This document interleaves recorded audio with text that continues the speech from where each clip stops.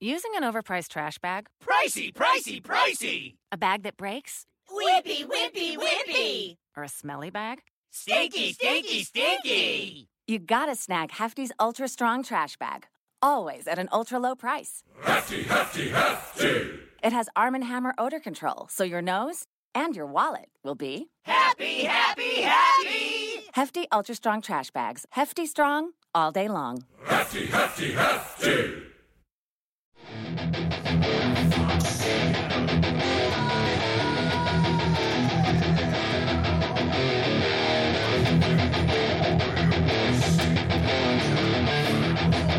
Welcome to episode 140 of the S&D Podcast Show. You just listened to another brand new song of Division 1.1. It's called Heavin'. It's off their album, United We Brawl, their brand new album. Make sure you get your copy today from Division 1.1, or just contact us and we'll make sure to hook you guys up.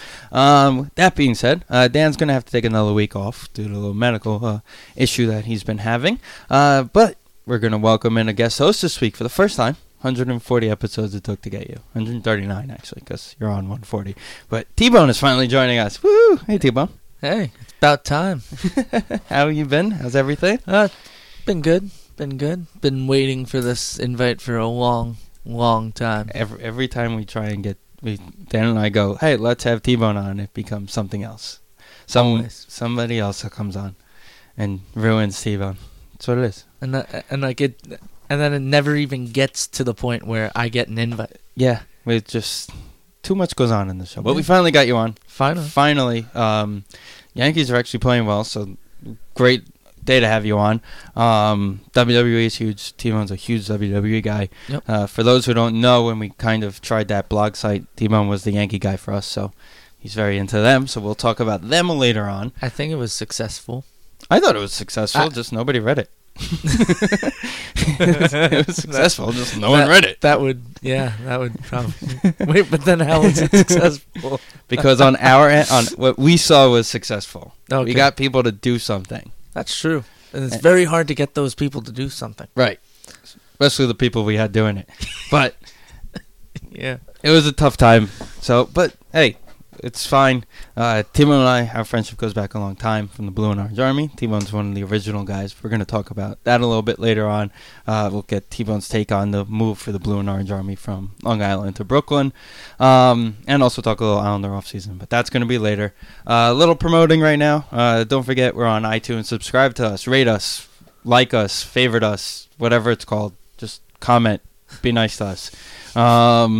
We're on SoundCloud now also. We're no longer on Podbean. I believe today was the day. We're recording on 5/26 that they told me that they're shutting our account down. So if you could find them, great. If you can't find our old episodes, we apologize. Just let us know. We can find some old episodes for you guys. But SoundCloud has our new episodes. We have our Welcome Back Dan show from a couple weeks ago. We have our little promoting show that we did. And as well as we did a live show from Roxy and Dukes. Thank you to Roxy and Dukes for having us. But mainly thank you to Division 1.1 for having us. Because that was their night. They rocked. It was awesome. They were on the show with us. Keep in mind, we're still learning, so Dan and I had some technical difficulties, but we made it all work, and I think the show came out great, to be honest with you. I know Dan agrees. Like I mentioned, Dan's a little out with, he's sick this week. He's having a little issue with the Crohn's again. Get well, buddy. We love you. Get well, like I said. Check out our Facebook page. There's a link to donate money. He's still raising money for the walk. It's June 12th at... what's the park called? Post Park in Massapequa. So if you could raise some money, anything helps. Also, we probably won't do a show for about 2 weeks now after this one. Take next week off. You guys know it's summertime. We take a couple more weeks off in between shows. So what we're going to do is you listen to the show, $1 gets donated to Dan. For every listen we get to, till the next show, $1 gets donated to Dan. So help him out. So share the show, listen to the show. And like I said again, share the show, not just so everyone can actually listen to us, but also so that people will help us raise some money for Dan. Other than that, Facebook, Instagram, Facebook, Instagram, Twitter, S&D Podcasts. Like us, follow us, like our pictures, like our stuff. We're also selling S&D Podcast t-shirts, $20. Just message either Dan or I, or message the podcast itself. We will make sure to get you a t-shirt out right away. We accept PayPal. Nice and easy. Send us $20. We send you the shirt. Pretty simple task, right? Yeah, seems pretty simple. I think most people could figure that one out. I mean, you'd be pretty dumb not to figure that out. It's 2016. Figure out PayPal. That's the way I see it. That's my theory on PayPal. All right, so like I mentioned, T-Bone's a big wrestling fan, and this week was Extreme Rules for WWE. This past Sunday. Usually we have Jay on with us, but we're going to have T-Bone on. And first and foremost, I know you missed Extreme Rules, but I'm going to state for the record, pay-per-view of the year. That's what I've been told. I mean, I've heard so many good things about Extreme Rules, and reading what happened during it, it just sounds like it was just one of the best pay-per-views that they've put on in a long time. It could have guaranteed pay-per-view of the year if they took out the women's title match, because that was just boring. I feel like it always is. I feel like the problem with the women's title matches is that the only stipulation that they could make it to make it interesting is a submission match. Right. And how exactly is that interesting when both of the submission moves are the finishers? Are their finishers. And not only that, but it's both moves where you have to work the legs. Right. So if you don't work if you start punching them in the face, it's not going to really help you in the end. And if you reverse, and you can easily reverse into one finisher into the other finisher. Yeah, it just doesn't. I just don't understand. What happened to the older days when, woman had no problem being put through a table every once in a while. Right. I mean, I feel like let's have extreme rules. Yeah. I don't really see what the issue is with having them put themselves through that much agony, since they already do, they want to be on the same, really, think about it.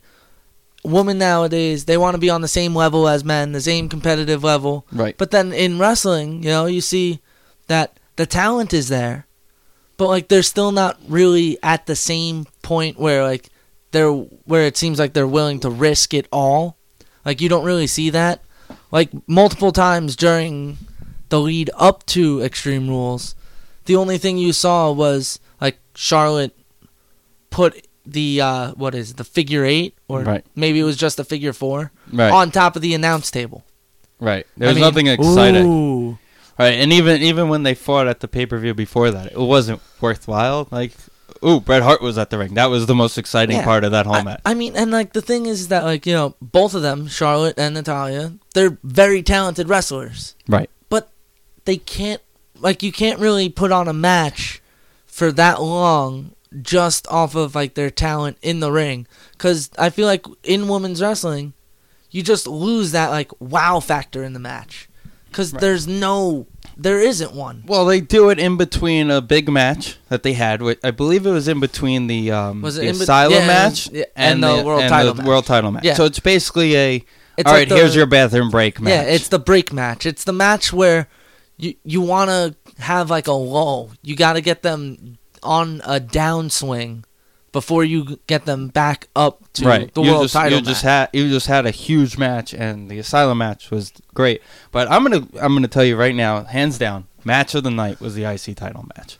There wasn't a moment in that match. How many times have you and I messaged each other, both watching wrestling at different places, where, all right, this guy's gonna win, easy, no question. At the end, this is the guy who's gonna win. Or even the world title match, we knew Roman Reigns was gonna come out of that match, and you knew pretty much exactly how he was going to come out of that match. Right. 99% of the time, it's a spear out of nowhere.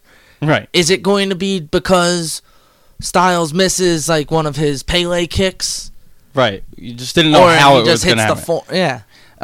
But the IC title match, literally the entire match, every guy, you never knew who was going to hit who was going to hit whose finisher on who, and who was going to end up winning that match. It never once felt like Miz was actually going to walk out of there.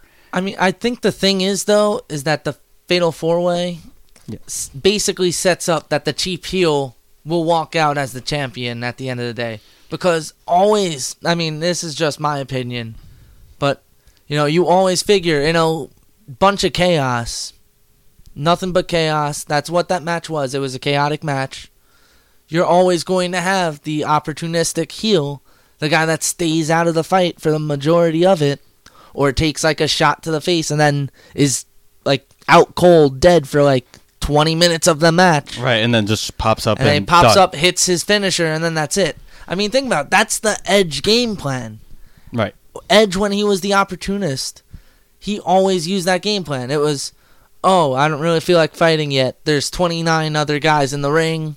Let me go lay Let me down. go lay down. And then, I'll win the Royal Rumble by throwing out like Santino Marella because Santino thinks he wins. Right. Like something like that. So, so out of that match, one thing I want to know is, are they past the point, in your opinion, for the Sami Zayn, Kevin Owens one-on-one rivalry match? Because Sami Zayn's been on the main roster since January. Royal Rumble, he came in. They're yet to have a one-on-one match on a pay-per-view. A big-time one-on-one, we hate each other match. Even if they already set it up that they're going to be in Money in the Bank match together. Yeah. So there goes another pay-per-view of them not fighting one-on-one. See, Or are they going to get pissed off enough to finally get it eventually? The thing is that the way I view the Kevin Owens, Sami Zayn storyline is that the only way that they're going to actually end up facing each other head-to-head, dead-on, is because Kevin Owens initiates it. It's like Sami Zayn is about to win the Money in the Bank, and Owens like grabs him off the ladder, hits the power bomb, Right. takes Zayn out of the match. Then the other guy wins. Zayn is furious because that was his opportunity. Again, Zayn ends up short, but it's because of Kevin Owens.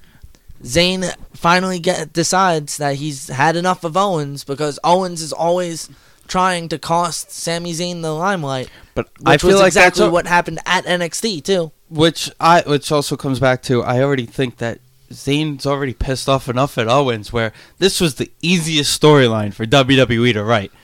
Came into Royal Rumble, Owens was in the ring. If I remember correctly, Zayn threw him out of the ring. Yeah. So ended his day. Yep. That pisses him off. All right, next night on Raw, he beats up Reigns.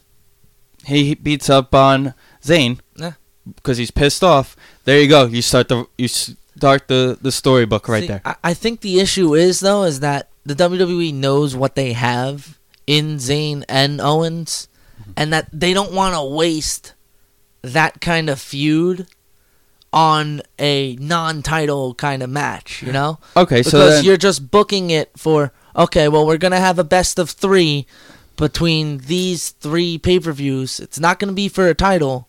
So then when the title match happens, there's like, okay, the only excitement is that this is Owen Zayn round 4 for a title. right. Like, they're trying to, I feel like they're trying Then hard to keep it unknown as to, like, when will they get their hands on each other. But you almost have to think that it'll be either because a title is on the line, and that's when they're going to face one-on-one, or it's because somebody costs someone else the title. And think about Kevin Owens, the entire month since Zayn has been up here, Kevin Owens has done everything in his power to cost Sami Zayn. Took him out of the original match when he was what was it? He was contending for to be in the main event. the main event. That was when Cesaro came back. Yeah, took him out of that. Like, he's cost Sami Zayn every single chance he gets. So you just know eventually frustration's gonna boil, and you figure that Money in the Bank, when Zayn looks like he's finally going to get that, he's finally going to grab that brass ring that everybody says, Right. and he's finally going to become Mr. Money in the Bank and make it on the big shot in the one time that he gets. Like, he's always been the guy that comes close, But never. but never gets the job done. Okay, but now they're saying, now they already announced they're doing a brand split. So they go to this draft, they split the two of them up. Do you automatically lose the whole chance of having them go at each other? See, here's the thing. I feel like you could split them up. You could. But at the same time, like, you'd split them up. Like, say that you put, like, Sami Zayn on Raw, Owens on SmackDown. But it's Kevin Owens. Kevin Owens will do whatever Kevin Owens wants. Right. Like, as long as there's no stipulation where, SmackDown, Raw is Raw. There's no like, you're not allowed to split storylines and have somebody Switch have some. If you still have the opportunity where you can have somebody from SmackDown jump somebody from Raw or vice versa. Right. That's the feud to do it. You want to have a feud that splits across the two brands that doesn't involve a title? There you go. That would be my first choice. They could be the SmackDown versus Raw rivalry, And that could be exactly. And that could be the feud that goes on for at least anywhere between 3 months to like 6 months. And that could be even without a feud. I mean, without a title being involved. Because those two guys naturally hate each other. Right. Like, look at the Ambrose-Rollins feud that basically took place the entire summer up until Bray Wyatt cost Ambrose, and they started that feud. Right. I mean, that feud's not over either. Ambrose isn't done with Rollins, and Rollins isn't done with Ambrose. The question is, when's the next time they'll butt heads? When's the next time they're both going to be in the ring at the same time? Which you and I were talking off air. Ambrose wins Money in the Bank. Ambrose cashes in eventually against Rollins, and possibly Reigns in make it a Shield triple threat match, which of course will be a lot of fun. I feel like for the most part they're trying to make that be the main event of next year's WrestleMania. I feel like they've been looking to do that for a while now, and it's just about time that it's. Ever since the split up happened, Rollins went in, stole the belt away basically from Reigns. Yep. Reigns, to be fair, had full shot of winning that belt against Lesnar that night. They said, hey, let's screw everything up, and hey, Rollins run out there, cash in. Huge storyline. Reigns-Rollins never kind of got together because, Reigns doesn't have the mic work. Yeah, I think the biggest issue of why they haven't been able to do that match like earlier, besides like injuries, is the fact that Reigns wasn't an established star, and he still kind of isn't. I feel like star-wise he is. Mic-wise, he's not. Wrestling-wise, he's fine. I'm saying star-wise as in, like, the complete package, Like, Ambrose and Rollins... can stay on the mic all day. Package, yeah. They can go back and forth, make fun of each other, make fun of other people, Well, that was the reason for the Reigns-Wyatt rivalry. They set that up basically so Wyatt... Because let's be fair, the best guy in the business... behind Paul Heyman is Bray Wyatt on the mic. Oh, absolutely. And not only that, but Bray Wyatt, when you're in a storyline with Bray Wyatt, your character is going to grow from it. Right, because of how great he is of setting things up. Exactly. I mean, you think about it. Sure, Bray Wyatt has a terrible record in feuds. He's won maybe one? If you want to say that. Maybe he's won a match. The one against Jericho, I think. Does that count? I mean, Jericho puts everybody over, so I guess it doesn't count. But at the same time, everybody's career seems to get better when they have a 3-month stretch with Bray Wyatt. Yeah, I mean, if you think and it stinks. You know what? Honestly, in my personal opinion, it stinks because I think Bray Wyatt needs to get put over himself. I think Bray Wyatt deserves every opportunity to take over that Undertaker role where he could win the title once.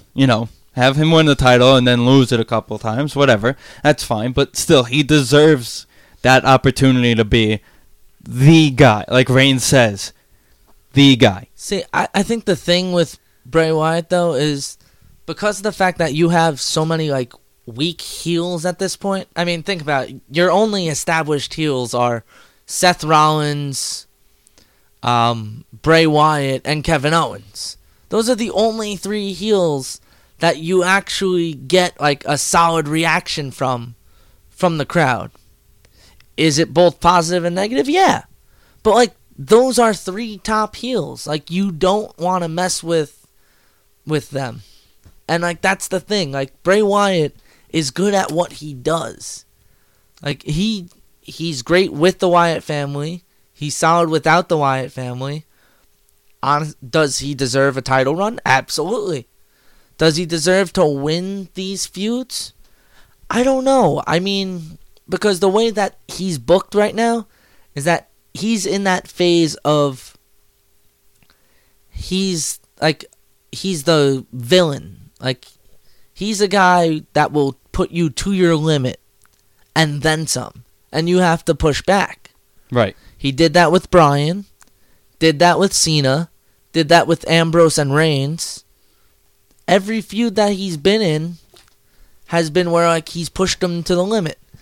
And think about it. We finally had the opportunity where you had the feeling Bray Wyatt's actually going to win a feud, taking on the League of Nations. And then what happens? Bray gets hurt. Harper gets hurt. They split up the League of Nations. Well, what's his name? Bray's not going over. Once his name got fired. Who's King Barrett. King Barrett got fired.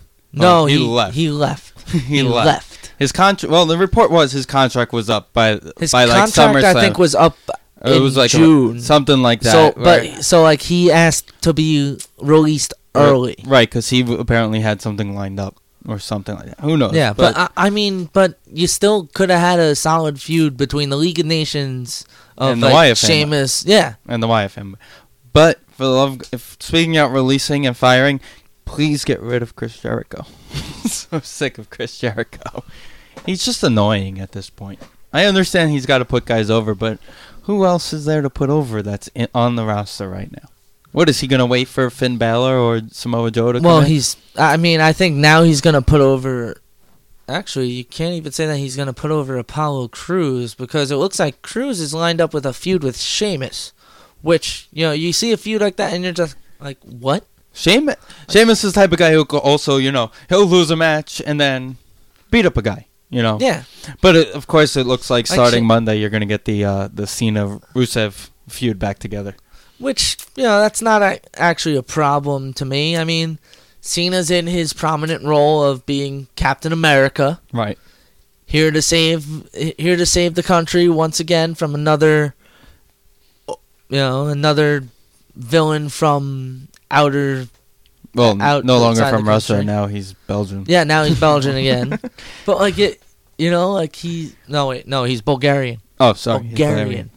Yes. But I mean, Cena thrives in that role, and it's for a mid-card title. So people can't even be upset about that. Right. And say that Cena wins the title, and you go back to having the U.S. Open Challenge. I mean, let's face it. During that time frame, that was the best 15 to 20 minutes of Raw. Every single week. Yeah. Cena versus Cesaro. Cena versus Zayn. Cena versus Owens. Neville. That was the way to bring NXT guys up, in my opinion. Yeah. That's a good way to do that. And that's also where they didn't even have to win the match either. Right. Cena was always going to win.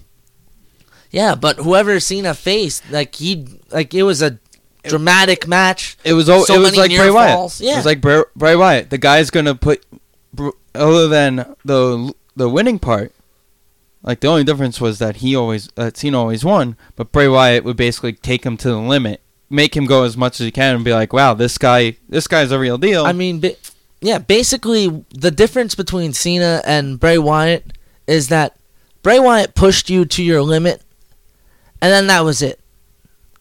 The other way around is you're pushing Cena to his limit, and there's just no end to that, Right. You just keep seeing him continue to kick out at 2 after 4 code breakers, Walls of Jericho, Lions, you name every single finisher that somebody could actually hit, and Cena still kicks out at 2.5. Right.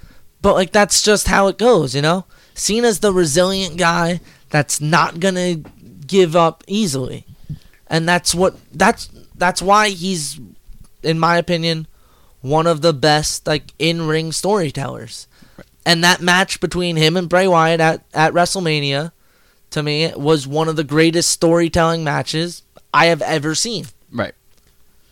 Alrighty. Well, with that being said, since we could talk WWE all night. Yeah, we definitely could. We're going to go play a little more Heathen from Division 1.1 right now, and we're going to come right back, and the Yankees lost today, so we're going to discuss that and more about the New York Yankees.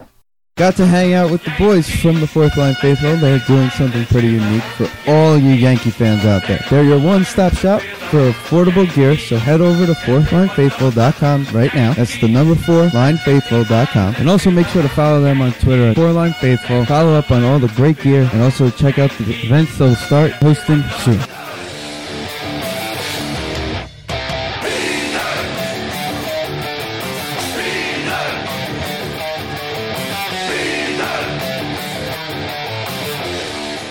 Alrighty, welcome back to episode 140 of the S&D Podcast Show. Once again, that was Division 1.1 with Heathen. Right before that, you heard about the Four Line Faithful guys. Talking to them, we're going to work on getting them back on the show because I know they have another event coming up that actually sold out already in June.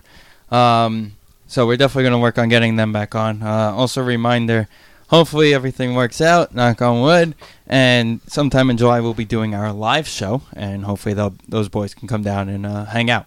So that'll be a fun time. But speaking of Yankees, let's jump right into today. Like CC, 7 innings, 2 solid starts in a row, 3, and 3 if you count the one right before the DL. Are you having faith in CC again, or are you starting to believe in CC?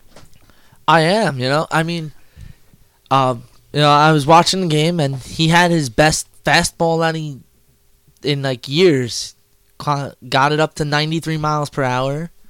His placement was there. He dominated the Blue Jays offense, and especially with the way the Yankees have been this year, where they're so in need of like having their starting pitching set the tone.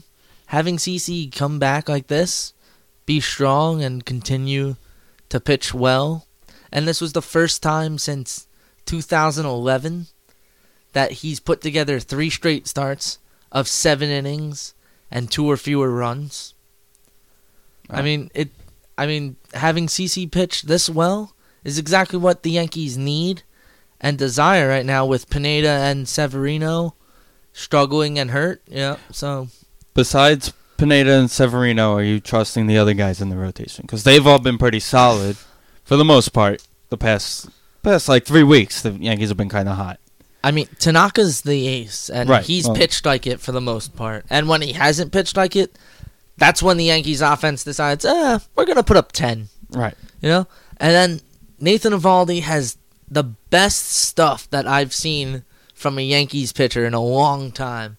When you can throw 99 miles per hour consistently over 6 innings and be as effective as he's been, that just makes the Yankees even bigger winners of that deal. We went to a game last year, Vin Julie and I, and we were at and they were playing the Astros because we wanted to see the Astros. So we were there, and Eovaldi was starting. I was excited because he was having a good year at that point.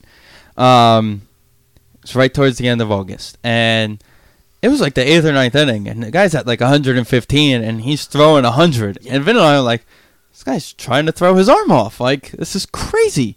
Like, he better stop. And then the next pitch was like 80-something miles an hour. And I was like, all right, see, that's normal for a guy at 115 pitches.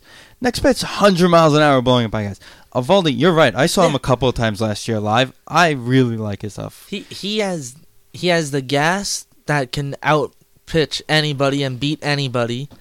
And, his breaking pitches, when they're on, he's ridiculous. And he's young. Yeah, he's young. And, that trade that they made to bring him in just makes it look like a better deal every time since he's been so good for them. Right. And he's been consistently good. It's not like he has 3 or 4 bad starts or a couple bad starts here and there. He's kind of similar to, if I'm going to compare him to a Met guy personally, is Jacob deGrom. If he doesn't have his best stuff, he's going to fight and he's going to give you 6 innings. No question about it. And he's going to give you a solid 6 innings. And you're going to be happy with his start, win or lose, at the end of the day. You'll be impressed. That's the guy who I compare him to. Absolutely. I mean, the best part about Eovaldi is the fact that, there are days when he can throw, like 105 pitches in 6 innings.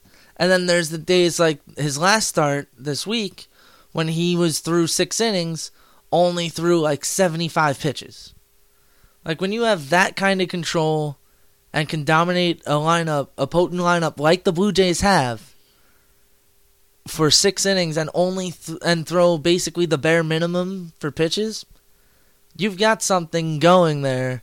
And to have him on this roster for that long of time, if they could lock him up, Evaldi. the Yankees are set with Right. Evaldi. You have Evaldi, Tanaka.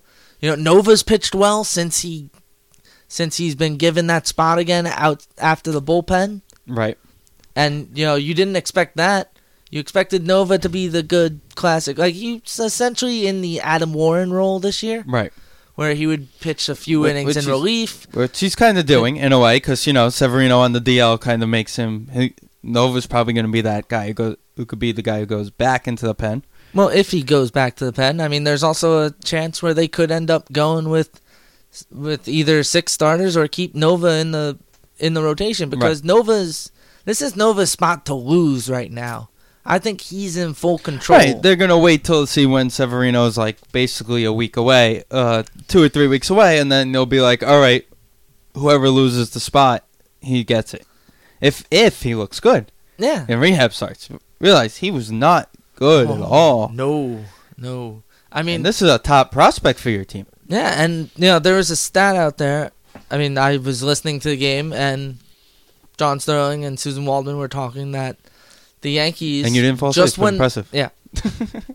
Well, I was driving, so that probably helped. Right. But just between those two guys, just between Severino and Pineda, the Yankees were 1-11 in those starts. This year. Yeah, this year. Okay. You win 4 you of win those. 5 or 6 of those 11 losses, you're only like a game and a half out of first place. Right. That's been how the Yankee season has gone. Those two guys, their starts have been that important. And, that's just the thing. Nova has pitched so well. I went to the first game I went to. Mm-hmm. He pitched 4 innings out of the bullpen, 4 shutout innings, picked up the save. Nice. The score was 10-5, I think, or 10-6. At the end, but he came in, it was a save, No. quote-unquote save opportunity. No, I don't think it was even a save. It could have been a save opportunity, but at the same time, usually when pitchers pitch 3 or more innings... The way it works is if a reliever comes in and it's within 3 runs and they end up finishing the game, but Yeah. the score gets bigger, whoever came in at that point, it's a save for them. That's why you'll see some guys who come in the 6th inning and get the saves, because they'll be up a run, they'll pitch great, and then the team that they pitch for puts up 7 runs in the next half inning. So they technically came in. It's a weird rule. It's one of those. I think it's one of those I think it's also where you dumb if you baseball pitch rules. 3 or more innings, and your team has a lead of at least between 2 and 4, then you're eligible to get the save. Because I think the score was 10-6 or maybe 9-6 when Nova came in. It's still a dumb rule that shouldn't even exist. And Yeah, no, exactly. Yeah, I mean, honestly, the if saves you're- should be held for closers, and the guys who pitch in the 9th inning, and it's 3 runs or less. That should be the rule. Plain, simple, easy to the point. That should be the guys who well, get it the can't be the 9th inning. It should be just the closer that gets the save, though. Because Well, it could be anybody. That go, yeah, Right, it the could be last any- guy that pitches Right, in a the la- 3-run game. Right. Whoever ends the game on the mound in a 3-run game. Yeah. It's like if you're down a run, a guy comes into the 9th, and you end up winning if you're the home team, you're down a run, you win the game in the bottom of the 9th. Yeah. Whoever's on the mound on top of the 9th gets the win. Yep. Why didn't the guy in the 5th inning get the win when the game was tied?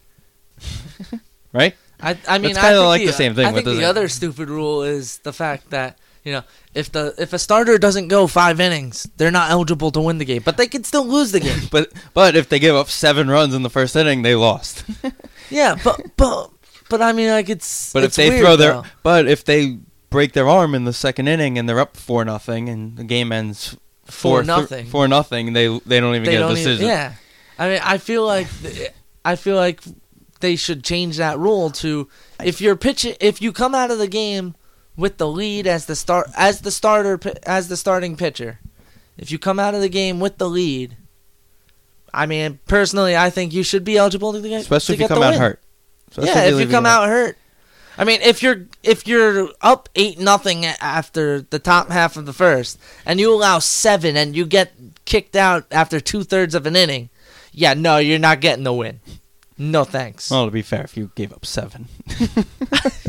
To be fair. But we could sit here, again, another thing we could sit here and talk about is dumb rules in leagues.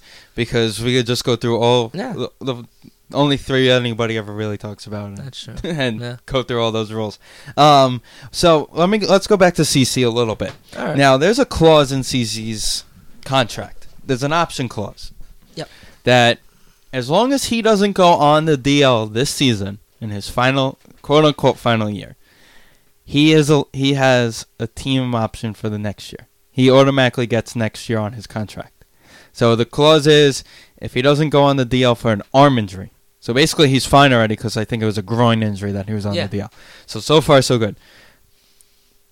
Would you mind, CC, if he falters a little bit again? If let's say he's instead of going 7 every game and being this strong, he goes like 5 or 6 every game, would you consider him in the back of the end of the rotation next year? Would you be okay with it? I mean, to be honest with you, the Yankees really only need their starters to go 6 innings now. Well, yeah, that's true. Because they've got the 3-headed monster of Run DMC. Is that what you're calling them? Run DMC? I think that's what everybody's calling them now. I don't know. I saw somebody... Dellin, Miller, Chapman, I saw someone calling them the... you guys used to have Murderers Row? Murderers Row, yeah. Now it's Murderers Throw. That's not bad. That's not bad. I mean, you could come There's up a lot of options. There's a lot of options. I mean... Okay, fine. Let's talk about the 3 of them actually right now. Trade deadline. You're 8.5 games out of the division. You're 4.5 out of a wild card spot. Team needs a closer. They call you up and they say, here, we're going to give you our number 1 prospect for Chapman. He's a starting pitcher who can help you probably next year or maybe the year after. Are you trading Chapman knowing that he's a free agent at the end of the year and you will have the opportunity to just re-sign him anyway? Or because then you get at least you'll get something for him, and then at the end of the season, of course, you could just re-sign him. I mean, or would you rather just see them sign him now and just call it a day? I mean, it's tough because even if they lose Chapman, they'll still have Miller and Betances for the rest of the season, right? Which was fine last year. Yeah, that was fine last year. And also, Betances is the future closer. Oh, the absolutely. fact of the matter is Miller's done at the end of the year, I believe. I think his contract's up. It's either the end of this year or next year. I thought it was 3 years, so it could be next year. Okay, so either way, you're going to have at least Betances still around next year, and you could bring Chapman back another year. That's true. Yeah. So, fine. You mentioned Betances a little bit. Does the Dave Robinson situation fear you a little bit when it comes to Betances, or no? The situation where Rivera tore his ACL in KC. Roberts came in and looked horrible as a closer, and he was the Robinson. He was the deemed, quote-unquote, next guy up behind Rivera. And even the year after Rivera retired, Robinson was struggling, and he lost that job quick. I think the issue with Robertson is that Robertson doesn't have lights-out stuff. Like, he was a guy that he had to pitch. He had to hit his spots, and when he didn't, he ended up had to being like Houdini. He had to work his way out of jams. And he always was. No reason. Yeah. And he always did it. And the key was that he always did, but he always did it in the 8th inning. And then out of nowhere, 9th inning, and it just something didn't work. Something just didn't work out. But the thing with Betances is that, like I said, he has lights out stuff. He could go in there one game and throw nothing but fastballs, and he's going to be tough to hit. You mix in the 86 mile per hour slider that he has, or what is it? Is it curveball maybe? Slider, curveball.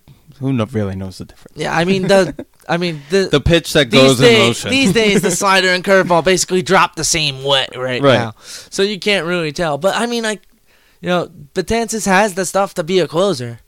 I mean, Miller's the same exact way. He's 2 pitches. Chapman's 2 pitches. I mean, you don't really count a changeup as a pitch, really. It's because you're always fastball, breaking ball, changeup. Right. That's usually the blueprint for any reliever. You have to have a changeup. That way, they're not looking for that pitch that breaks, and they're not looking for the 105 mile per hour heater. Right. You throw in that 92, that 85 to 92. Look at Syndergaard. He's got a 99 to 101 mile an hour fastball. Yeah. He's got a 98, 99 sinker. Yep. And then he drops an 80 mile per hour curveball. That's a it's hard to do Exactly. that. I mean, you know that nowadays you're not gonna find another Mariano Rivera. You're Right. not gonna find a closer. Welcome to the that world can of everybody throw- else. that can throw one pitch consistently, and the players know that it's coming, Look- and they still can't hit it. Look at Familia. He has 3 pitches. He actually has 4. If you really want to look at him, he's got a splitter, a sinker, a fastball, and he has a slider he developed towards the end of last year that he just keeps in his back pocket and says, I need one more pitch. Maybe this guy will swing at it. Kind of a waste me pitch. It's like his 2-2 pitch. I don't really want to throw the 1-2 fastball. 1-2 Yeah. pitch. 1-2 pitch. It's his throwaway pitch that has enough movement where it looks like it's going to It's coming hit that straight at you, ball. and Yeah. then it could just drop. Again, Or a it could curveball. just be like, or it could look like it's coming across the middle of the plate and then just drop out. Okay. We talked CC a little bit. So there's another old guy on the team, not named A-Rod. Carlos Beltran. No. No, not Carlos. No. Carlos Beltran's having a pretty decent year. He's having a fantastic year. He leads the course he is. Yankees It's a in contract home year. runs and RBIs. Take it from experience. It's a contract year. I know what it's like to have Beltran in a contract. We traded him for Zach Wheeler in his contract year. Oh no, I know, but I'm saying still, like, you don't expect a guy to still hit that well at his age, you know? Right. But the biggest problem right now is that, in my opinion, for the Yankees, is Greg Bird is out for the season because my Mark God, yeah. Teixeira has been. It's sad. It's actually sad. I was so upset. I was like, Greg Bird's going to be on the roster, or he's going to be the first call-up when somebody gets hurt. This is fantastic. Everything's just starting to turn around because the Yankees have that core that they're building around again. Right, they have that young core. I said it a couple of weeks ago. You figure you have Dan. Didi Gregorius, you have Starlin Castro, Greg Bird, Aaron Judge, and then you could throw Betances' name in there as your next, as your other guy. Betances, Evaldi, Heathcott, even what's his name? Sanchez, right? That's the catcher, big yeah. catching prospect. Yeah, that's the You know, who was called up a couple of weeks ago. I think he got sent back down. But, Yeah. but he was called up But a couple weeks ago. like that's the thing. The Yankees always have a way of, even when they're at like the downturn of one era, they always have that new era waiting in the wings. Right. Fans just have to be patient and wait for it to develop. That's what it comes down to. Yankee fans we know that grew up as champion at all times. Do what it takes to win champion. They missed the entire time frame. They were too young Where- when Jeter first started coming up, and Manning, the end of Mattingly. So yeah, from Jeter, Posada, basically 95. They 94, didn't 95. start following nobody was until there. 96. Well, 94, nobody was there. Right, 94. Nobody was there. Nobody really no, knew. no, I mean because of the strike. Well, there was half a season, Yeah, but still. but still. But are you? Does it upset you watching Teixeira play at this point? I mean, does it upset me? Not really. I mean, his You knew what you defensively, got. he's still great. And you knew what you were getting when you got him. Yeah, you figure he's a guy that'll hit about 240, probably hit like 30, 25 to 30 home runs and drive in 100 runs. Right. Which is really what you need. All At you the can time, ask for. at the time was a perfect pickup. It just Yeah. you also knew that was going to be a contract to come back and hurt you. Well, that's basically how the Yankees work. They get contracts end up that- getting contracts that hurt them. But I help mean- them now. They're more Yeah, of a they're- let's they're pay them a they're lot let's now. go now and then worry about it later, and Right. maybe we could dump them off to somebody else. Right. So what is your idea for first base? Would you want to see them call Aaron Judge up and say play first base? Because he has in his past. He has in the minors played first base because it's been like an idea in their heads, just to get him like into an idea. And he's done it in spring. He did it a little bit in spring. So would you want to see him at this point? Would you want to tell the Teixeira to be like, listen, go on to the save list, go, and we're gonna call Judge up? I mean, Greg Bird's the future first personally, baseman. I'm gonna say no because the fact that Greg Bird is the future first baseman. But that's the thing. The last thing that you need is Aaron Judge to come in, be extremely comfortable at first base, and all of a sudden you have a logjam at first base when Greg Bird is healthy, and it's like Greg Bird is what's his what was it, Pepitone, right? Yeah, he's Pepitone before he even became Pepitone. Right. But here's the thing with Judge. You go to him and you go, listen, for this year you're playing first base. Beltran's off the books next year. You're moving right field. Bird's going to first base. There you go. You already have the plan set for next year that Bird's in right and Bird's at first and Judge is in right. So why not let Judge just because you know what? You don't know what Bird's going to be like coming back. He got hurt in the middle of spring, so for all you know, he may need a couple of weeks. Yeah. So you have Judge lined up right there. He can fill in as that first baseman for a couple of weeks. So at least to bring him up, you're 7 games out of the division. You're 4 games out of a wild card, I believe it was, or vice versa, one or the other. No, it's I think they're 7 out now because they lost today. It is 7 out of the division at this moment, and 4.5 out of the wild card. See, to me, the issue and Boston isn't won tonight, so that's the issue isn't that do I want to see Judge up here? I do. But the issue is more of a, do we want to put him up here at a position that he may or may not play well in, you know? Like, I'd rather keep it where our other first basemen are. I think it's a combination of Romine, McCann, or Headley, depending on how it goes that day. Honestly, I completely forget who our backup infielder is right now. Dustin Ackley. Oh, yeah, they have Ackley. That's right. I don't know how I forgot that. And Ackley plays 'Cause he's basically not that everywhere. good. Yeah, but he plays everywhere. So You know, when he got called up, I remember when he got called up, he was like the number 1 second baseman prospect in baseball. And now he's a utility player. And now he's a utility guy who bats about 250 with no power. I thought he had a couple of home runs this year. He does have a couple home runs, but that's because he plays at Yankee Stadium. Oh, that's fair. That's, He plays at Yankee Stadium. That's fair. I Lefty, homer. You and I short can porch. homer and go Yeah. play in Yankee Stadium and hit home runs. Let's face facts. Yeah, no, that's true. David Wright's 11 homers away from tying Darryl Strawberry for the Met all-time record. He's happy we have 2 games in Yankee Stadium for him to have short porches. 'Cause even for a right-handed hitter, he can hit him out there. Well, yeah, I It's mean, a lot Jeter shorter than City Field. Jeter hit a lot of his home runs out there. Right. So, Jeter's not exactly a power hitter. well, David Wright's not exactly an opposite field hitter anymore. David Wright's not exactly a hitter that much. You know what's scary? I was talking to Vin about it, and David Wright's going to go down as the best New York Met offensively. Probably ever. He owns the hits record. Which is funny because of how awful he's been during the past second. couple of years. Yeah. This past couple of years, he's just been down. Now he's got the spine issue, and it's crazy that he's going to probably. Vin said, Don Mattingly. That was who he compared David Wright to. Hopefully with a ring, though. Hopefully we get David a ring. They are giving out replicas of the 86 one Sunday, so we could just give him that one. So Vin's saying that David's going to be David Wright's going to be the guy that led the team for over a decade. Walked away with I believe nothing. it's 11 or 12 years now.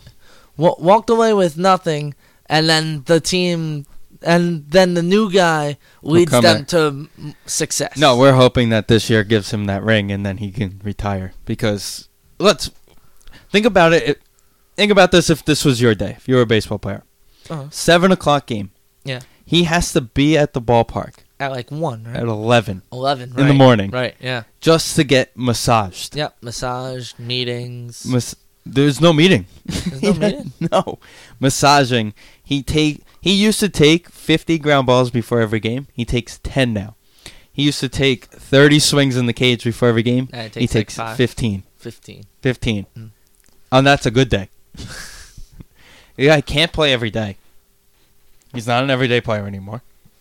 Look at this week coming up. The Mets have Friday night, Saturday night, Sunday night, and then they're playing 1:30, 7 o'clock, 1:30.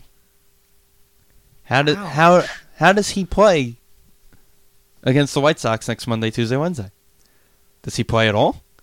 Or does he sit Are versus they Kershaw? at Citi Field? Yeah, Or, yeah. Oh, that's too bad, because I would just say just make him the DH in Chicago. It's fine. Nope, there and Kershaw Sunday night, so he may not even Oh, play. He God. may sit versus Kershaw. Oh, let some other guy suffer. Oh, no. Let some other guy feel bad. Make him feel bad against Kershaw, and yeah. By that other guy, you mean Campbell. No, you know what? Campbell's our first baseman. Lucas Duda's hurt, and Campbell is the first baseman. I'll tell you Do what. you want to see them take a look at Dominic Smith, though? I mean, you know me and my let's prospect let's go in the same factor here. I mean, you just asked me the same thing about Aaron Judge. Okay, I'm going to give you the difference, though, between Dom Smith and Aaron Judge. Aaron Judge is in AAA. Dom Smith is 20 games into his AA career. Okay. He also, I don't remember what Judge did. I think he came out of high school. I don't think he went to college either. But Dom Smith was a high school first-round pick who had work that needed to be done. Mm-hmm. Everybody said it coming out. Yeah. A lot of talent's there. Glove was there. Defensively, he's there. Bat isn't ready for the major leagues yet. I think he's the rest of this year in AAA. Then middle of next year, ask me again. This year in AA, I meant. See, but let's say that dude is out for a while. Let's say that I dude have is done confidence for the year. The way Eric Campbell's been playing. Now, this is a guy that Vin and I would have arguments about. How bad. Scary part is that we agreed. We had agreeing arguments about how badly this guy can't make the team. We thought of every single other person that could be on this team. Nick Swisher got cut. We wanted him like the blink. We wanted the Mets to have Nick Swisher just to make sure Eric Campbell wasn't making this team. Guy made the team.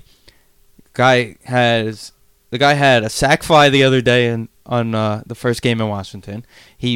I believe he had the RBI that made it 2-0 yesterday on Steven Matz's start. The guy playing every day is giving me a new perspective. He's got a solid first baseman. He is a solid first baseman, and also he's hitting enough for a seventh hitter. Let's put it that way. He's our seventh hitter, and he's hitting enough for a seventh. I mean, but that's the thing. He's not going to give us 30 home runs like Lucas Duda, of course not. No, of course not. But that's why I was saying, why wouldn't you just take a shot at Smith anyway? Because you don't want to screw up his confidence. Yeah, but let's think about it this way. Say that you guys are having say that the Mets are having a homestand where they're playing the Braves.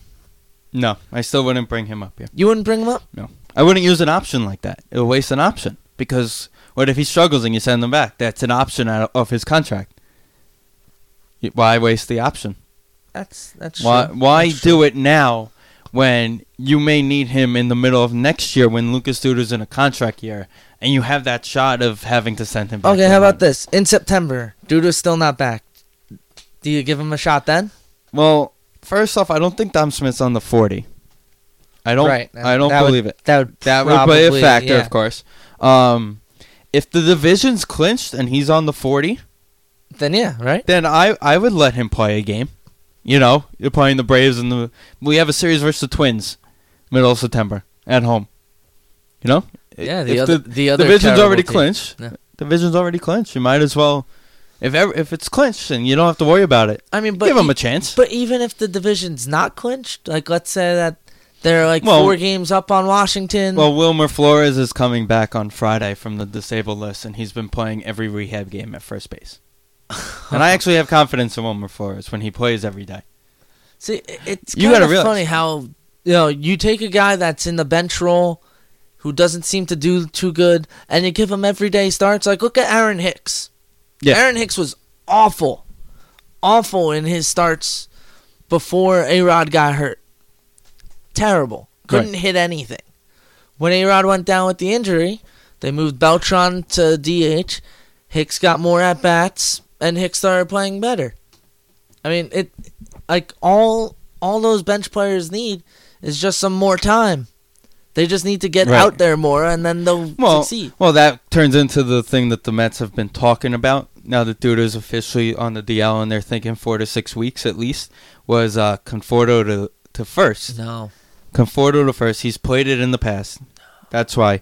So Lagares plays more. Yeah, but Then you have 2 Gold Glove. You have, ideally, Granderson won a Gold Glove in his career, so that's 3 Gold Glove outfielders. here's the thing. If Conforto takes first base well, No. you no longer need Lucas Duda. Well, here's And you the thing. no longer need Conforto to play the outfield. Well, here's the thing. Granderson is 1 year left. Yep. After this. Cespedes is a question mark because he has Because his he's only player. on that 1 year. He's right? got a player opt Yeah. out at the end of the year, and he's going to be the best outfielder / youngest outfield free agent. At So the we end all of know he's going So to opt out again. He may opt out and want more money, But you know what? He looks like he's having a good time. So honestly, I didn't think we were going to sign him this offseason. So who knows? That we got time. Really, if you think about it, Cespedes really took advantage of the fact that National League pitchers don't know him. They don't know him. Right. So they're actually willing to pitch to him. And The American League learned you don't pitch to Cespedes ever. You don't give him something that he can hit. There He'll was crush an it. article, I forgot who wrote it, I read today, about how good he's become at learning the game and adjusting.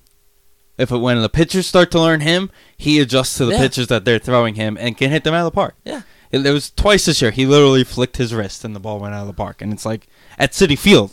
Not even at like some small little ballpark. This was Citi Field. I mean, he did. I mean, I personally thought that Citi Field would be a great place for him after he won the home run derby. Well, I was there watching him, and as soon as that last ball hit the bat, I said, "Man, we can leave now." I said, "Let's go. We gotta walk. We gotta walk from the uppers to the lowers to get out of here. Let's go." But by the time we stood up, the ball was gone. So, I mean, it's really funny about Cespedes though, because you think about it, and the Mets have always Mets fans have always wanted that one guy That can that's hit a a ball must see at bat. at Citi Field, The Yankees have had that for years, whether it be Jeter, A-Rod. right? They've had that. Well, they No had matter it with what. David. They had it with Wright for a while, but yeah, but he Wright it was always a hit tempered or off. miss with him. Yeah, Right. but Cespedes, every at bat is he gonna hit it 365 feet? Right. Or is he gonna hit like a bases clearing double to give them a 5-4 lead to set things up for Familia? Right. Like Cespedes is that guy that There- you can't miss, There and was you a don't. week- You never get that. There was a week where Cespedes missed, and Vin and I were here recording a podcast. It was our show with Alyssa Rose on it, and I remember we were done with her. We were watching the game. He wasn't even. He puts tape around his wrist. Didn't even have it on. They show him in the dugout putting the tape on. It was the ninth batter was up. We needed a pitch hitter. Putting tape on, putting the tape on. Grabs his helmet, grabs his bat. Of course, they all said all day, no way Cespedes plays at all tonight. No way, no chance.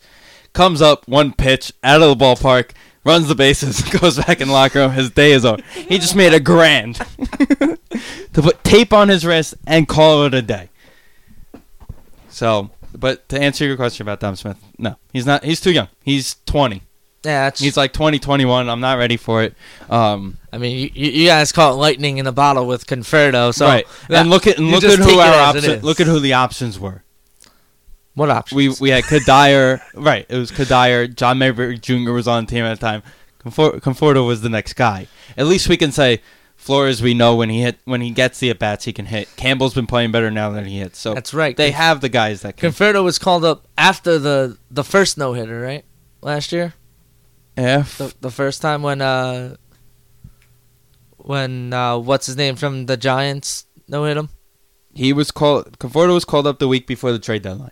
Yeah, so it was long after that. Right, yeah. But that was like their low. That was the Mets' low point that year. Right. Last That year. was like That May-ish. was. We need to do something to fix our offense, because our pitching isn't gonna be happy if our offense can only produce 2 runs a game. Right. Alrighty. With that being said, we're gonna go play a little more even right now with Division 1.1, and we're gonna be right back to talk some Islander hockey. The S&D podcast is in no way affiliated with, associated with, produced, or endorsed by Major League Baseball or any of its affiliates.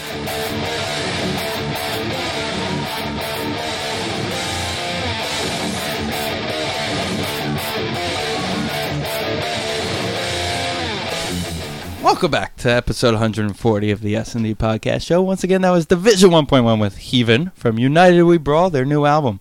We're going to use their new songs for a little while just so you guys can hear them. And also, 3.5 years of using the old songs, we might as well use some new ones. Anyway, with that being said, we just talked Yankees. Now we're going to talk about the other sport T-Bone and I love talking about, and that's hockey. Hockey. So why don't you tell everybody a little bit about how you're basically a founding member of the BOA? And how you got... Tell everybody the Cliff Note version of story of you joining you helping find the BOA. All right, so basically, the group started when we weren't even a group. We weren't even anything. It was just my brother, our friend Westfall, few of my brother's other friends. They were sitting there in section 329. They were just being loud, obnoxious, having fun, yelling whatever they want. Because that's what you do at hockey games. You just yell whatever you want. There's really no limit to anything. But then we found out later that there apparently is a limit. But anyway, so then myself and Pinhead went over. Because we were already over there. We were in Loudville. Only because the tickets were really cheap. But we would always just mess with them as well, join in on it. And then eventually it just grew into the Blue and Orange Army, where, we just decided that we should become more organized. We should become a more cohesive unit. And, who knows? We'd actually be able to do something productive and have, some of the chants and stuff that we come up with catch on and grow into something. And it kind of did with the Yes chant and apparently the Josh Bailey chant, which is about as over as it could be for a guy that is so... I think Josh Bailey is the John Cena of the Islanders. That guy gets a mixed reaction. Right, well... He's either loved or he's hated. There's no, middle ground. And the people that hate him, it's blind hate, They're well, he doesn't produce. And it's hockey player, you don't need to produce every night. You don't need to be a player that produces 4 goals, 3 assists every night. Look at the hatred that went for him when he was returning for the Tampa series, and then he put up 2 goals. Yeah. And then he's like, hey, everyone who hates me, shut up. Yeah, exactly. Times 2. Twice. Alrighty, so the move was made to Brooklyn, and how did you feel about the move? Start from early in the year. Were you afraid of the move? Were you excited for it? Or a little bit of both? I was anxious and nervous about it because here we are. We're bringing in a whole bunch of new people into the group for the first time because we united with hardcore. Mm-hmm. And so my first thought is, are these people actually going to bring it? These people going to be loud, have fun, be able to join in with our shenanigans. I love that word, shenanigans. But anyway, are we still gonna have the same atmosphere that we did at the Coliseum? Right, there won't be a match to the final year of the Coliseum. Exactly. Especially towards in the playoffs, we're never gonna be able to match that. There were games that it's hard to explain. We all grew up together, right, during the final years at the Coliseum. So, it just felt weird, because, you're bringing in new people that you're I don't know about this, what if they come in and everything just changes and it just becomes a hardcore versus Blue and Orange Army kind of stuff, where it's oh, well, at hardcore we do this, but at the Blue and Orange Army they do that. And right. It's you might have a turf war before the thing even starts. Right. Or you're going to have people that look down upon us for having fun, but they're only there because it's cheap tickets. That's their go-to. Right. So luckily, season as the year progresses, everybody comes out of their shell. Right. I mean, there was a grace period probably before the new year. Grace period. Actually, it was before, probably around November. Because November was when we had that long stretch of games. Right. When we once were the home games started coming in. Yeah, once we were there on a consistent basis, right. Everybody kind of started to feel comfortable with each other. Pinhead and I would do our usual shtick of just saying whatever the heck we wanted to and seeing who gets offended and who doesn't, and then we just laugh anyway. But basically, everything just slowly started to go into form, and we started to grow as a unit. We became more cohesive. Everybody was on the same page. There was no more of a conflict of chants where somebody's starting the "Hey Josh Bailey" chant when A, he's not even on the ice, right, and B, we're about to start a John Tavares chant, who is on the ice. But sure, there were a few moments when that happened too. My favorite is whenever somebody would start the Josh Bailey chant, and I'm like, well, let's see, it's already been about a minute and a half he's been out there for. The line change should be coming up. There it is. Right, you first realize it too late. You always have those. But you know what? As the year progressed, like you said, everyone got in rhythm. Everyone kind of figured it out. And that's what happened. It just became really special because, we got to witness history. All of us that were there from the get-go. Right. This is like our crowning achievement. Like, this is like, we grew, we conquered, we got past the first round. Mm-hmm. We're ready for the next season. We're ready to continue to make progress. Because to me, right now, as of this moment, get me back to the playoffs. If we get past the first round again, great. Depending on the matchup, I'm very ecstatic about getting past the first round. Right. Get past the second round, that should be the main goal. Right. You got to get past the second round. Get past round 1, get past round 2. Well, the main goal, of course, is the cup. Oh, no, but I mean, like, as a main progression. Rule A. As a progression standpoint, Because, I'm one of those few fans that doesn't... Let's go step by step. Yeah. I don't expect success overnight. Right. I don't expect, the team to be like the Mets, where they miss the playoffs, then they get to the World Series. Right. It's been a gradual build. It's been slow, but unlike the Edmonton Oilers rebuild, which is still going on strong since it took us 9 years? 1987. Right? Yeah, that sounds about right. No, they made the finals in 05? They played the Hurricanes. Oh, that's right. That's right. Okay. All right. So since then. All right. So since 05, where they've made 12 first round. First number overall one picks, yeah. At least you're witnessing progress. Right, we see it. It took. Yes, when Tavares first came here, we knew we were going to be bottom dwellers. We still knew we were going to still be it. But then we started seeing the guys we were drafting. Yeah, they weren't coming in right away. But what we saw they were building. Talent. Right, they built from within, and that's what the Royals did. The Royals took all their years of being terrible, built themselves up. Right. And let them grow in the minors. 95% of their roster right now played in the minors together. Played in their system. And that's the Islanders, that's the key to long-term success. Right. And you know what? The Mets are doing the same thing. Yeah. Almost minus they traded for Wheeler, they traded for Syndergaard. Fine. But the thing those guys were both. Like I said, you need to find pieces. You go outside the system to find pieces where to put in the system. You have holes. Like the Mets obviously needed some more pitching depth when they made those trades, and they're like, these are 2 top young prospects that we can take advantage, and we know that we're going to have roster spots there for them. Right. It's their spot in the rotation to lose. I actually found this out the other day. It was on Mets Insider this year. They recapped that trade, kind of had the guys talking about it. Yeah. Initial trade was not including Syndergaard. Yeah, it was for the third base prospect. No. No? It was basically the entire trade minus Syndergaard, and Alderson said, throw this Noah Syndergaard kid in there and you have a deal. And they said yes. Really? And that was how the trade was because what I heard by watching the Yankee games this past week is that what they were trying to figure out in the Blue Jays camp was that basically the Mets had given them 2 options as their add-on. It was either Noah Syndergaard or their third baseman prospect. I think it was Jet Lowry. No, it wasn't Lowry.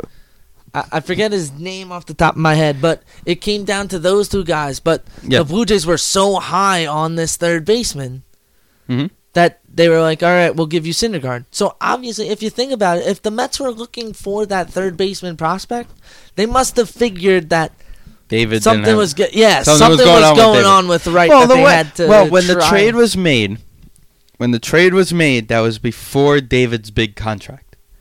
So once they didn't get that prospect, you were able to give David the contract, saying, "All right, you are now officially the third baseman." You at the time could have been like, "All right, you're a free agent. Have a good time." Yeah, exactly. But let's face it, he was the star at the time. He was the face. But again, they drafted Harvey. They drafted Conforto. They drafted Dom Smith. You mentioned earlier. Yeah. Lagares was in the system.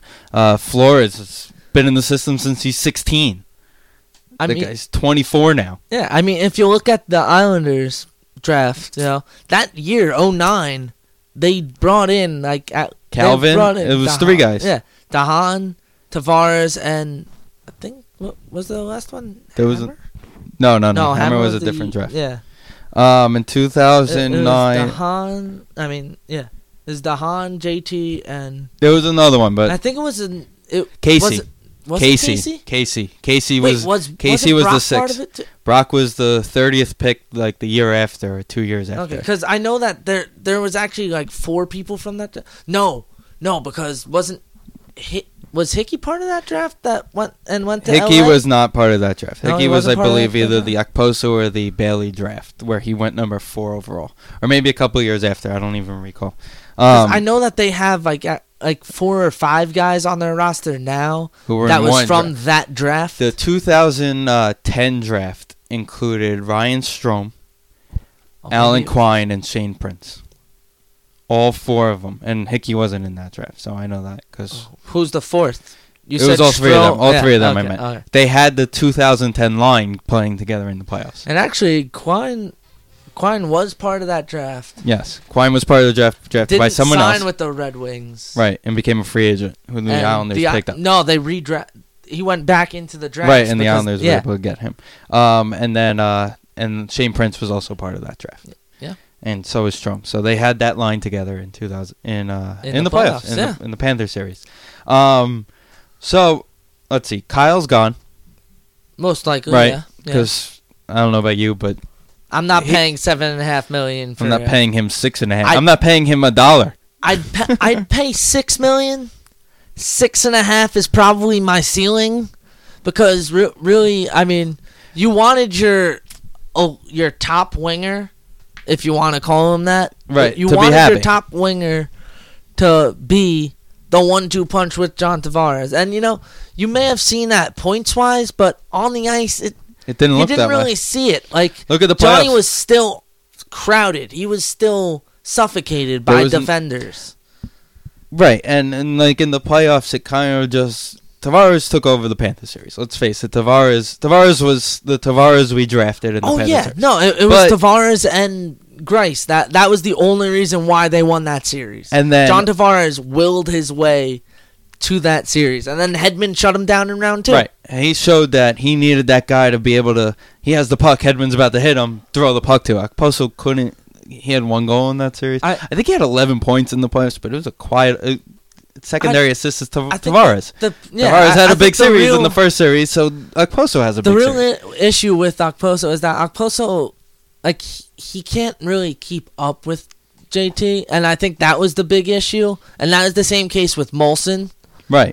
You have guys that Johnny develops chemistry with, but they either lose a pep in their step along the way, or like Parento, he just decides, I'm just going to lose the puck along the way. But the fact is, I believe Parento is probably the best guy that he's played with, because Tavares was able to just go to the net. Parento had hands and was able to pass the puck. Yeah, and speed, so he was able to skate with Tavares too. Nobody else has been able to skate with Tavares. Strome. Yeah, but even Strome struggled playing with him. I think they're too much alike of a player, in my opinion, that they can't play together. I think who really played well with John Tavares, honestly, to me, my first option is Anders Lee. Lee's that big body that will most likely be on the top line next year with John Tavares and whoever they bring in, because Lee is the guy that everybody wants. He's that big body. Right. He's the Matt Molson of today. He's the guy that Right. will Stand in front of the net, stand in take a front of the beating. net, take a beating, deflect shots, You know who I pick compared up him to? garbage goals. You know who I compared Mark him? Parrish? Mark Parrish. I knew it. Mark I Parrish. knew that's where you were I going said with that, too. he's Mark Parrish. Look Yeah. at how many shots Nick Leddy took this year. That should have been a goal for Nick Leddy. And That instead ended up turned into- being yeah. Anders' league goal because got deflected. Yeah, no, exactly. And your sister loves Nick Leddy, and every time he shot the puck, she's like, "Oh look, Leddy scored! Leddy scored!" I'm like, "No, he didn't." Nope. Anders Lee scored. Deflected by Lee. Look off his foot. that- Look off his stick. Off his face. My favorite was what was that one of the last games that we played in. Letty got a deflection goal. Yeah, he got the deflection. Yeah, goal. he got the deflection. He got to play highway robbery for a change. Which was interesting. But the defense is set. Let's face the facts. The defense is 100% set. Top 6. The only question is, are the Islanders going to sign Brian Straight again? No, he's gone. 'Cause His think about life it, is done. You have Letty Boychuk. Letty You have Boychuk. Dahan Hammer. You have Pulak, Hickey. Pellick, Hickey, Mayfield. You know, like you have Okay, you mentioned 8 Hickey. defensemen. I mentioned this to the other day to a friend of mine, with Thomas Hickey. Something Thomas Hickey does great is step up in the play. Yep. Okay. He's very similar, if you want to think about it, to a Brent Burns type player. He is. A little bit less of a size of not a as size. physical. Yeah. Right. Would you move Hickey up to a forward spot and let who's a guy who essentially becomes a penalty killer / speedster, fast, good skater? So are you saying that, do we make him the Mark Streit when he was on the Montreal Canadiens? Right, basically, or move him up. Don't we have Bufflin. enough of a logjam at forwards, though? I think we have more of a logjam at defenseman. See, but I Because think about it. Let's say, like we said, Okposo's gone. Yeah. Okay, let's say they don't sign anybody. Okay. So now you have Tavares Lee Yeah. and Let's say Alan Quine. let's say Alan Klein. Fine, that's your first line. Your second line. Let's say this includes Franz coming back. So now your second line is. I personally think Franzi is a guarantee. So do I. I think Yeah. 4.5 to 5 is So easy you for figure the him. second line's probably going to be Franzi, Bailey, Kuhlman. Right. Because that's still, to me, that's the best defensive line that they could send out there. And when put up they're- numbers if they need Yeah, to. when they're on. I mean, Right. Franzi's going to produce no matter what. And Franzi's But the type if of guy you Bailey can and move him Kuhl- up and down on lines all day. Exactly. And then your third but line has. Bailey and Kuhlman have such a great chemistry with Franzi, which is why they're always so much better on the ice with Franz Nielsen, because Franz Nielsen makes everybody better. Right. Okay, so then your third line is now. Strome, Nelson, and Prince. Okay. Martin's gone. Martin's gone. Who's filling in Martin's role? Honestly, my Well- first option, Mike Halmo. Well, I don't think Halmo's an NHL quote-unquote player. I would rather move Thomas Hickey up because let's face it, Clutterbuck's I don't really a think- third I don't liner. really think Hickey has the size That's the to thing. be the fourth line. Like, if he's gonna play on a line with Clutterbuck and Cizikas, he's gotta have some sort of size. He hits He has enough. the physical presence, Right, but I don't. I but think I the don't. other I two don't could think be he the can size. wear them down. You know. Right, but I think he has enough energy to at least just kind of fill in on that role. Where I it's could an see option. that, but it's an option. I also have a feeling that Martin ends up coming back. I kind of do too, but also let's say he doesn't, and it's an option. Let's say we play a team let's say we play a team like the Blackhawks. Yeah. Then you're basically dressing 7 defensemen. See, now, is it bad that I personally would have rather have like Scott Mayfield on that line? No, 'Cause I wouldn't want Mayfield Mayfield. is I don't. the- I think Mayfield's more of a solid defensive player who doesn't really step up as much. Hickey, you always see That's step true. up. Hickey is involved on Hickey can everything. make the play. Hickey can skate. I think And Hickey also has think- bailed out more people this year off of not back checking, off of Right. bad giveaways than like anybody else. And people severely underrate Thomas Hickey because they're like, "Oh, Thomas Hickey's on his stomach in the defensive zone. What a surprise!" And it's like, he just blocked four shots. He blocked 4 shots, And then shot it including down a for an icing. He's taking a nap. Leave him alone. Yeah, including a slap shot from like Zdeno Chara. Leave him alone. Like, come on. Like, what do you want from a guy like that? Like, what do you want? So, like I was saying, you know, I mean, because then think about it. Penalty kill comes on the ice.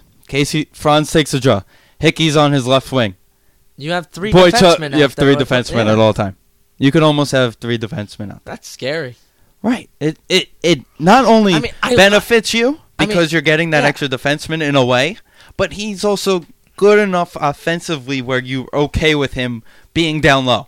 As much as I actually am starting to agree with that idea, I just still don't know if the Islanders would do something like that. I think they'll feel like Hickey is better as that solid, 5 guy. Right. But also it also includes a scenario where Pulock showed you he's not afraid to skate down into the corners, deep into the offense zone. Okay, Hickey's on the ice playing left wing. He moves back. You have a guy filling in. That's true. I mean, Calvin moves up. I mean, Travis moves up. We always ask our defensemen to be more offensive, right? Yeah. We've always asked them to step up more. Oh yeah, no, so absolutely. What's better than having a guy who we have full faith? Let's say Boychuk steps up. Do you have faith Boychuk's getting back on a 2-on-1? Not really. Hickey was playing left wing. He just got back and is playing defense. I mean, the funnier part is that then say that you're on a line change and you have Franz Nielsen out there with Hickey. Then you have 2 guys that can easily get back on the back check, and all of a sudden you're like, wait, I thought it was a 2-on-1. Now it's a 2-on-3, and both got I said, there's like, a my lot whole of thing is that I'm not against Thomas Hickey being moved a forward. It's just like, you think there's another there's option. Is that the logical answer to it? Well, you also have to realize the call's eventually going to be in Brooklyn. Oh, no, absolutely. I know that. And I don't think it'll be this year, though. I think, but if he comes out if he has an amazing training camp, he's got to have an amazing training camp / amazing 2 months in the minors, because I think he's going straight to the minors. no, I think he's going straight to the minors. Because they said he struggled when he came to the minors. Yeah, he's got to work up. So he's got to work a little bit. Hosang, the talent's there. Oh, the mind's got to be there. If the alarm clock goes off, literally, literally, mentally, everything. Like, I'm willing to buy him one. I know a lot of places that sell them. I'm pretty sure John Tavares has already invested in having like 12 alarm clocks in Josh Hosang's room. Like, it was Brian Compton and Mike Carver who said it the best. They said, let's see him make it to the second day of training camp before we talk about him making the team next year. And it's true, though. It is. It is. It absolutely is. Like, there was a good chance. Like, there was a lot of reports, because apparently he had a good rookie camp last year. And I was impressed by him in the rookie game. Me too. But there was a lot of reports that if he had a strong camp, he may have made the team out of camp last year. But he didn't make it to the second day. No. Because he forgot to wake up. Yep. I mean, the easiest part of your day when it's training camp is getting up in the morning. Yeah. And he forgot to do that. Yeah. I mean, but like it's just weird because the Islanders have never been in this kind of position where you're like, okay, well, we're set defensively. And this is like, we're set defensively for at least like 4 or 5 years. Because we also we had that one draft where we drafted all defensemen that were over 5'11". Right. And like we weighed like Griffin 225. Reinhart, and we traded one of them already. Griffin Reinhart. That was the Griffin Reinhart. Oh, that was that draft. Yeah. And then you have, we're solid in goal.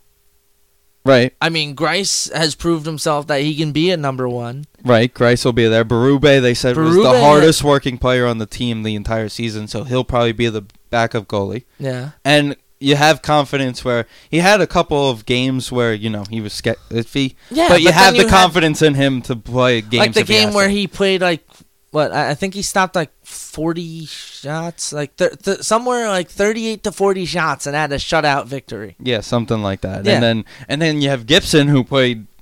He gave up one bad goal in Washington and won the game. Yeah. He gave up one goal that was, okay, Ovechkin just took a shot at me, I'm going to duck. Yeah. That was what it came down to. I mean, you also have like Williams. Right. You have Sorokin overseas, Soderstrom. Everyone's like, let's spend money this year, but we're a really deep team. The only guy I want to spend a lot of money on, Stamkos. Only guy I will spend money on is Steven Stamkos. I mean, Behind him, there's no real big free agent. So, other than that, it's you either might as that well or just- you're going to trade for another forward, which would then be how you open up space from Halak. I mean, personally, I feel like the Islanders need to figure out what they're doing with their goaltending, because as much as I love the fact that they had the depth this year, where one guy fell down and the other guy came and picked up the slack right away, and I like the fact that we had two very solid goaltenders in Halak and Grice. I mean, I do love Berube, but like they have to figure out, are they gonna go with Halak or are they gonna stay with Grice?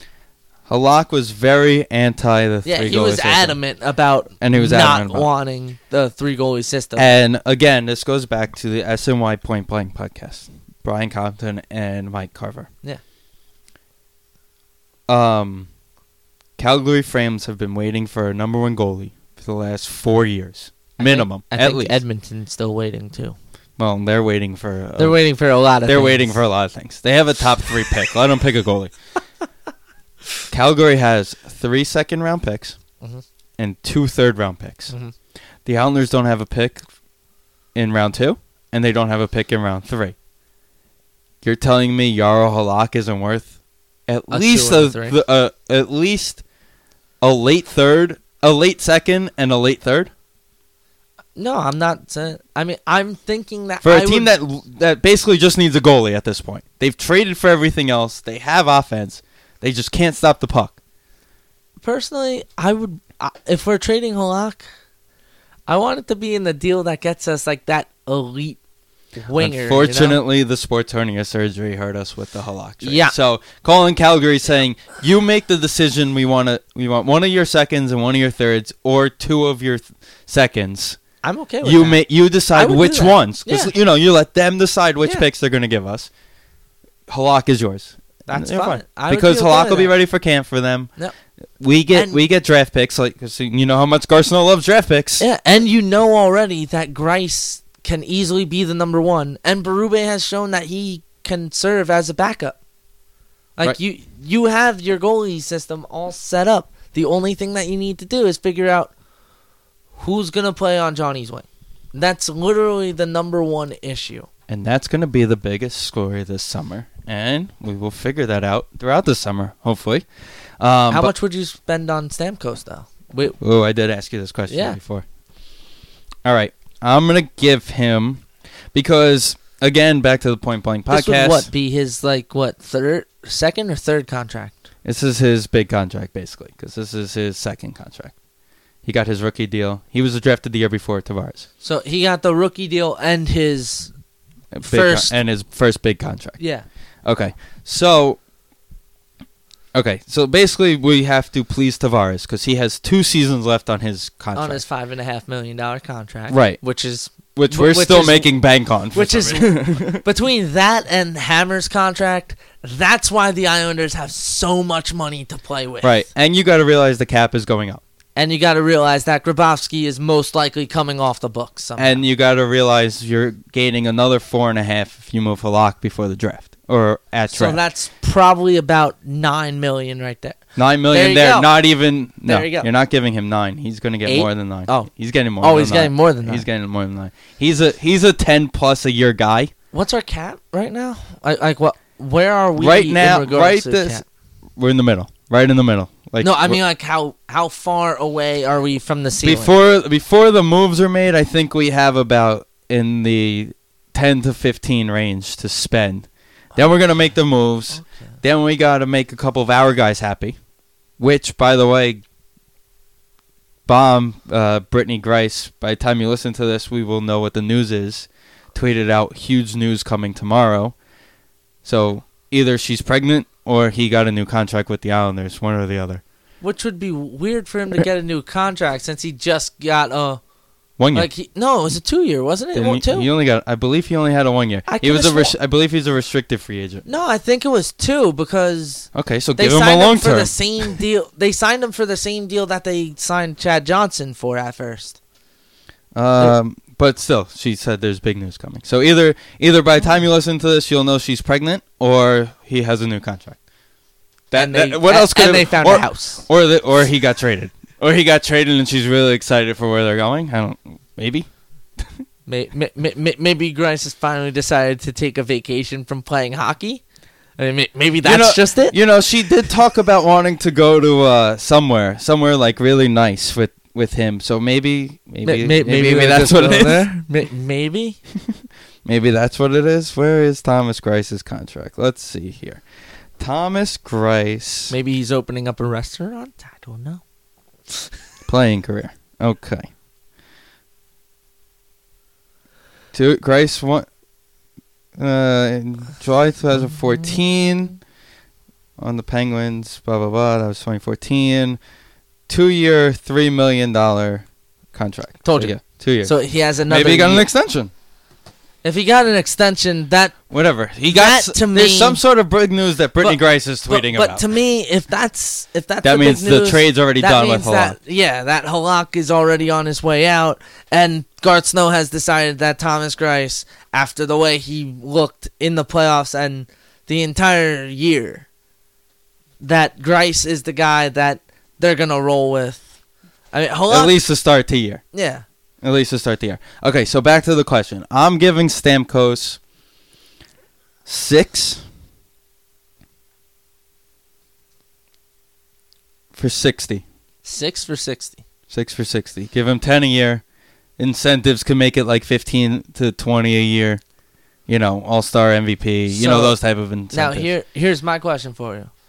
Does that mean that you're willing to pay John Tavares more than that? Yes. 6 for 66? Yes. I'm willing to pay him 6 for 10. I'm willing to pay him 7 for 10 if he wants. I'm willing to give him a blank piece of paper and say, "Here, you tell us what you want." I mean, let's be honest. At the end of the day here, it's John Tavares' team. He's the one that's going to make... He's basically calling the shots when it comes to contracts, in my opinion, because he realizes that it's not about his paycheck. It's about winning. Right. He cares more about winning, and that's the kind of captain that you want. You don't want a guy like Taves and Kane who each have $10 million here's the thing Crosby and Malkin. Here's the thing with the Blackhawks and the Pens. They paid their big guys. They bring in other guys and they just succeed. And it's because of those big guys they bring in the other guys. If we have Tavares and Stamkos, and we have our guys that are already there. You could put Hosang and Dakal on the third line and it won't matter. Yeah, really. I think the only thing that we really have to worry about this year, aside from that, I think I want to say either Nelson or Strome is up. Nelson is the one guy I'm willing to let go because he's just looks like a giant buffoon out there. He doesn't use his huge body. He had a very Strome's in a show me year. Strome's in a show me year. Strome's got to come out and have. I think it's Strome's contract that's up because he gets they had Nelson. They had the argument with Nelson last year. Yeah. They had the thing with Lee the year before. Yeah, so I think it's Strome this time. I think it's Strome's year, and he's in a show me year. And Staples said that Strome is the type of person where if you call him out and you make him feel like he didn't do something well, he's going to be in the gym every day, and he's going to get better. And you know what? Let's see it. We'll see it on the ice. I mean, you kind of saw it this year. Whenever he was scratched, you always saw a good game out of it. Yeah. And you know what? The schedule is basically were told around October 15th will be around the opening of the season next year. I mean, we already know the preseason schedule. So a lot of rivalry games. They always keep travel short during the NHL preseason. But I mean, like. Usually, you expect I feel like it's Philly, the same Washington. 3-4 teams that we play. Rangers, Devils, Philly, Washington. No, but we almost never play the Rangers in the preseason. Not it's since Montoya. Not since the Montoya DiPietro. But you know what? It's a lot different now with the Brooklyn and New York City thing. Oh, yeah. I know. But I honestly expected the Bruins again.